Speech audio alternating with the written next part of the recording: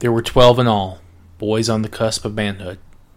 Surviving half the year ranging beyond the homeland of their clan was their final test, and they had almost completed it. Dan Davis.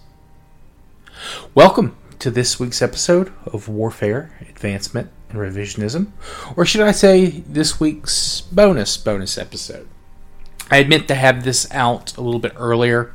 I want to have our standard weekly episode during this period, but I did also want to continue the history podcasts this October as well.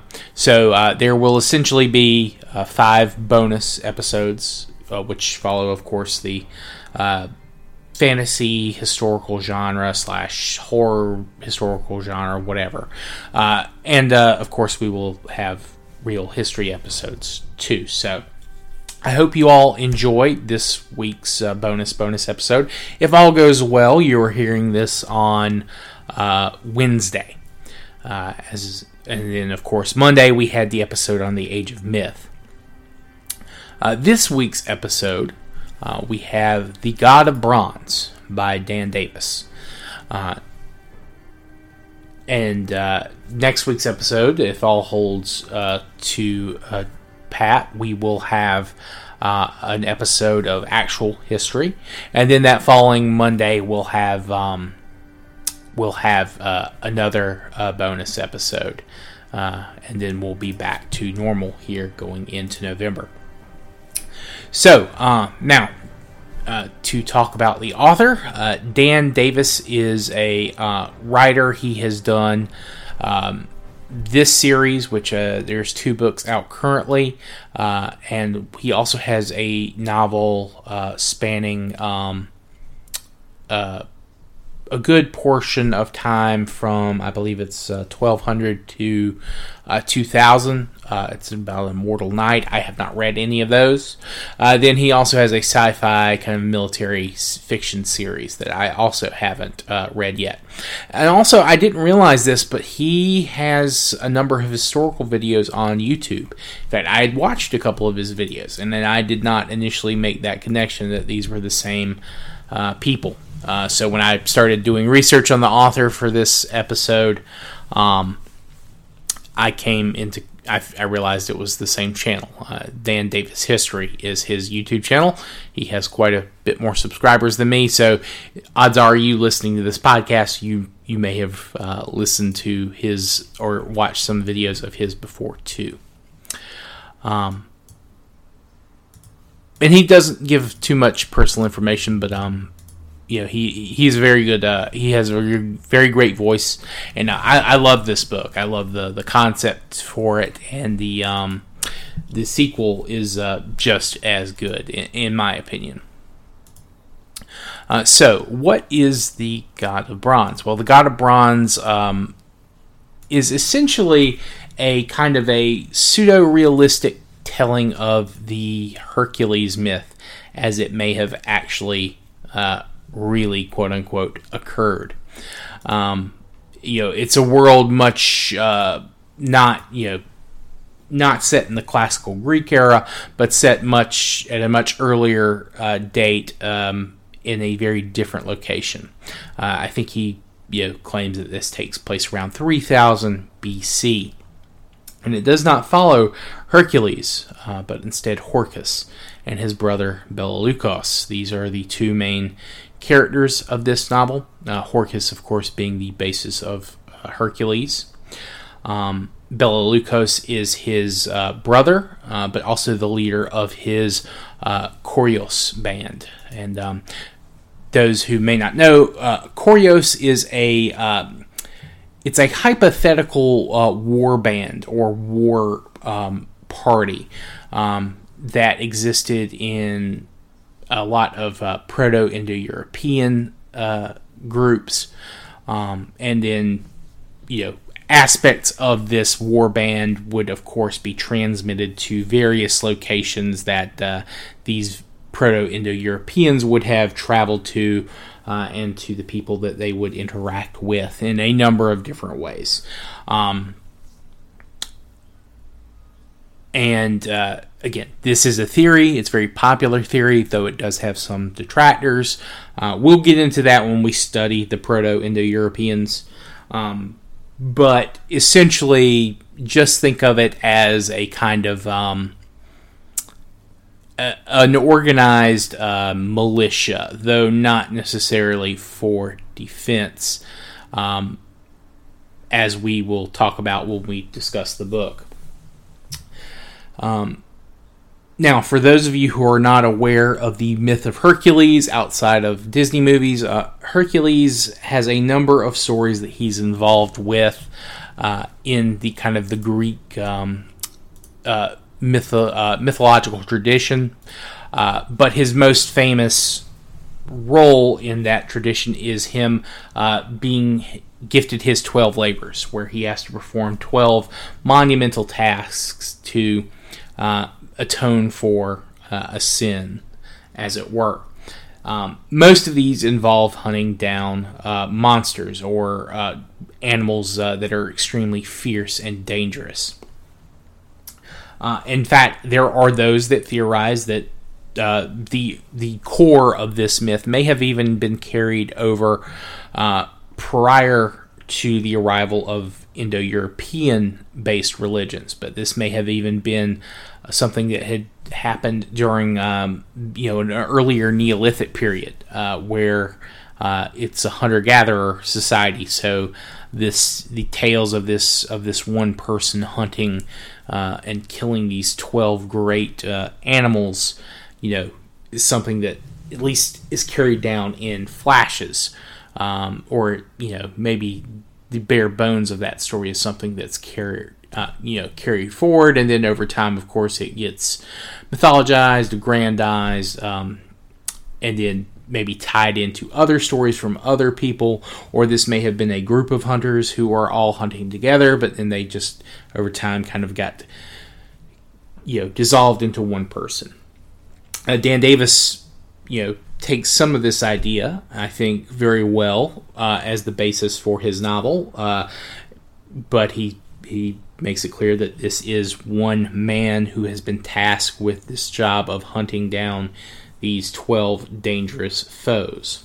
Now, I was thinking at the start that this was something that was going to be a little bit more solely based on history, based on his work and things like that.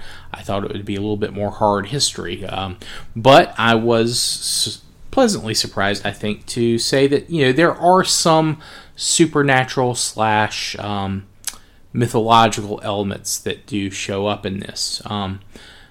They are, and I think it helps the story. It may be a little pulpy to some, but honestly, for a fantasy novel, it works, and I think it works well. And I'm sure that we'll get maybe a little bit of answers on some of the more mythological aspects of the story. And we've already gotten some once you read the second novel. But Orcus, as he's known at the beginning of the novel, is essentially the number 2 to his brother, Bellelucos. He and 10 other boys of their tribe are in their choreos, which is a war band, and I'll go into some of the basics of the theory. Essentially, there's a period of time where young men, to prove themselves, have to leave their tribe as a group. They are all bound together by an oath. They are bound to a single leader by the same oath, and he is bound to them, so they have to obey him while they are in this test.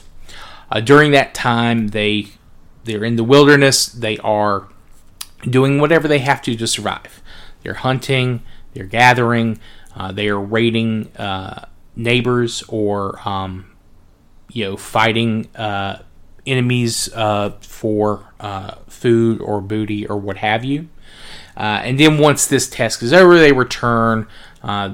There's some type of ceremony involved, and then they are allowed to return to their home tribe. They are at that point men, and they are allowed all the rights associated with men or freeborn men in their tribe. Now, obviously, there are differences in some of this depending on who you ask. Some of this stuff they would say might not show up till later. Some of this may not even been involved at all. But by and large, that's generally the concept of what we're dealing with. And there are those that argue that this may not have been something that they were forced out of the tribe. They may have lived outside of the tribe for a period of time, but they may have been able to return, that they were not considered men until they had undergone a certain amount of service. In fact, there is some of the more recent stuff I've read.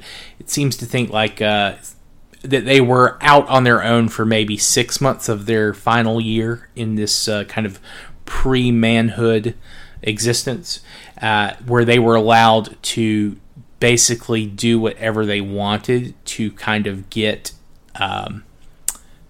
booty or animals or women from other tribes or other people, to kind of use that as a basis to start their life as an independent male. But the other 6 months, they would undertake it as essentially they would have to fight for the tribe's men, or the tribe's leadership may essentially rent them out to a allied tribe. So there's 6 months where they have to serve either the tribe or the tribe's allies in some type of seasonal, some kind of seasonal combat, or and then they were allowed to kind of do their own thing, essentially, for 6 months. In which case, they would take as much as they could for to bring it back to the tribe, show that they're ready to be men, and then use that same things they bring back to kind of establish themselves as independent men of the tribe. But that's another theory. Dan Davis is very much, he approaches this from the more traditional idea of the Koryos, which is a roving band of young men who are forced out into the wild. They are essentially in exile. They are wolves in all sense of the word until they return home and become men again. But this plan for them to return home, they are very close. They only have a month left, I believe, at the start of their adventure, or at the start of the book, before they're allowed to return home and become men. It is on their way home. They find a tribe or a location that they believe would be suitable for raiding. And while there, they come across devastation like they've never seen before. Just a huge amount of just wanton slaughter, carnage, something that's beyond even what they themselves would have even thought to men to have been capable of. This isn't a normal raiding party. They've seen the aftermath of that sort of thing before. They've even seen the aftermath of battles and things like that. But this is something far and beyond what they're expected to, what they usually deal with. And it is at this that they hear of a large army composed of demons, leading that are driving other men forward, and that they are essentially collecting all the tribes. They're killing the chiefs that will not join them. They are enslaving everyone who they do not kill in battle. They are taking everything and anything of value, and anything that can't be taken, they are just burning so that no one can remain behind. And it is on this point that they come to the determination that their home may have been in the path of this army. So the first big kind of debate in this in the book is do we forsake our sworn obligation, or do we return home to try to defend the tribe? And this is something that Davis very much plays on, especially in the first book. There's always a kind of conflict between, doing one's, sacral obligations, following the will of the gods, nature, what have you. And then there's, the idea of serving, the clan, the group, the Koryos itself, and how that these things are not always, cannot always be done at the same time. So which is more important? Which takes precedent? The Koryos itself is a semi-religious organization,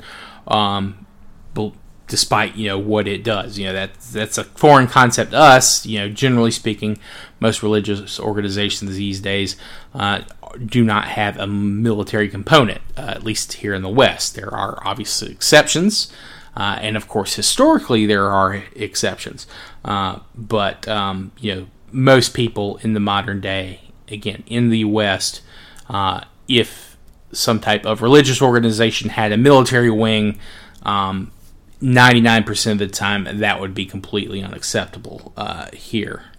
Though again, there are exceptions in the modern day in certain areas of the world.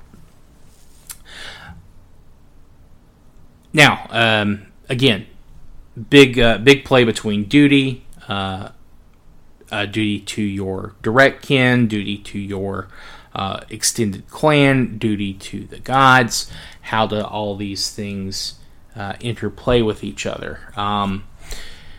And Davis does a really good job of kind of showing the conflict, not just for the main character and his brother Bellelucos, but also for the other young men of the Koryos, though they themselves are not nearly as important of characters as Horcus and Bellelucos. And there is also a conflict between the brothers. It's not, it is something that's constantly kind of harkened back and forth to, and there is a bit of a rivalry between the two. And I'll go ahead and spoil this part of the book. They are twins technically, but they are the very rare occurrence, but it does happen. It is a thing. They are heteropaternal twins, or it's heteropaternal superfecundation is the event that causes this to happen. But it's when twins are fathered by two different men. And this happens essentially when a woman has a second egg released during her menstrual cycle, and she has intercourse with two different men in relatively quick succession, and both eggs end up fertilized. This does happen. It's extremely rare, but it does exist. Now, Horcus, who I'll go ahead and spell this part as well. At some point during the course of the story, he is given an adult name, a male name, a Herculos, and this, of course, being very close to Hercules. But he and Bellelucos are, they love each other, but they also are too alike to kind of really get along well all of the time. And Herculos is very different from Bellelucos. He has an advantage that most people don't have. He is considered Godborn. Now, this is, again, one of those mythological elements that I was kind of initially didn't think was going to be in the story, but I was kind of pleased when they, not necessarily when he initially brought it up, but when they developed it a little bit. It was a very interesting kind of, twist to the story. Hercules' father is the Sky Father, the Lord of the Gods. They don't call him Zeus, but that is who his father is supposed to be. He had relations with his mother on the night of her marriage to Bellelucos' father. It is during this event that Bellelucos' father and a number of other notable people and members of the various tribes in the region, they attempted to defend the honor of the marriage, the marital bed, and they are essentially all slaughtered by Hercules' father. And then he has his way with Hercules' mother, and then a short time later, she gives birth to the two boys. She is married off to another chief, a fairly low-ranking chief compared to what she had been married to. But this is kind of done to prevent an all-out war between the various tribes of the region. But this man is a very, he takes his responsibility as the boys' foster father very seriously. He does not wish them harm. He is a good father. He teaches them how to be men, how to live, and eventually they do have a daughter, the younger sister, whom both the brothers are extremely protective and fond of. And for those who may not be familiar with the Hercules myth, Hercules also has a very similar origin to Hercules. He does have a half-brother who is also I believe, a twin. This is Iphicles. He is the son of Alcmene's husband, Amphitryon. And Iphicles is also the father of Aeolus, who was like he was the father. Aeolus is like Hercules' charioteer, and he helps him on a few of these adventures. And I'm assuming that, well, I don't want to spoil too much, but I've already spoiled enough. But that being said, the gods do show up in this, or at least personally you meet one. Fairly early in the story, you meet Kolnos. He is the wolf god. He is kind of the god that oversees the oath and the bond of the Koryos. He himself is extremely large. He,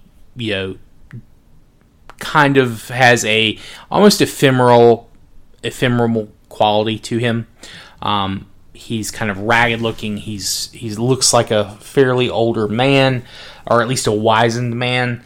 And again, his physical size is imposing. He's larger even than Hercules, who himself is larger than pretty much every man that he knows, or anyone else knows for that matter. But Kolnos even dwarfs him. I should also point out that Hercules' Bellelucos' mother, she is also a descendant of Perseus, who of course is the basis for Perseus in Greek literature. So there is an earlier Godborn. He was the son as well of the Sky Father and a mortal woman. However, he lived quite a while before Hercules did. So Hercules is his descendant, same as Bellelucos, but after a few generations, the Godborn blood begins to dilute and they become more mortal, I guess, for lack of a better term. Though I do think that there is some... I do think there is a more mundane explanation for these gods, at least to an extent. What that explanation is, I don't know. But yeah, that's just kind of the feeling I'm getting, that they may not be 100% kind of on the level. But that's something, of course, we'll have to keep reading and learning about. I think there's only 2 books in the series so far. I've read them both. I'm looking forward to the next one. But essentially, on their while they are, tasked, while they task themselves with finding their family or, determining what is causing this massive wave of destruction, Hercules is given a quest by Kolnos to essentially defeat the causes of this great wave of destruction. And each of these essentially demons, though again, they are probably more divine, I think, than at least the characters would like to acknowledge. The gods essentially they serve the same purpose as the giants and the Hecatonchires that Zeus binds up after he defeats the Titans. So yeah, essentially they lost the war where Zeus becomes, or the Skyfather becomes the supreme god. And that they have escaped from their captivity and that they are trying to get out of Dodge or get as far away from Skyfather as quickly as possible. And essentially Kolnos, in addition to the tasks that Hercules himself wants to fulfill, Kolnos tasks him with defeating these rebels / escapees, and that is the driving force for this series. I won't spoil it too much, but he does not defeat them all in one book. I'll go ahead and, as you can guess, he does defeat one, at least in the first book. The others, I'll leave that up for future, but that does not necessarily happen the same way in book 2. But this is a very interesting series. I liked it a lot. I thought it was better than Age of Myth, which again I reviewed in the prior episode. Again, there's a little bit of pulp to this, but I don't mind. I love pulp, but this is not. This is meant to be a fairly serious. At least there's a lot of serious things happening in this. There is character death. Sometimes characters, that you would not expect to die. There are some characters who do make it through the first story, and you think will be there, all the way, and they end up getting got, very early in book 2. So, yeah, this is very much like this world is brutal. It's a very cruel world, and I think that's by design. But that's not to say that it is completely filled with blood and guts and slaughter. There are moments where there are very deep humanity, kind of a brotherhood between all men type of deal, where people from different walks of life, they do kind of try and settle matters peaceably. And there are not so much in the first book, but there are elements where you can see different groups kind of blending in culturally and peaceably. And there are parts, where you talk about raiding and fighting, where, there are certain ways you could make this extra bloody, but Davis does a very good job of keeping it just sanitized enough where you can still root for your heroes, and,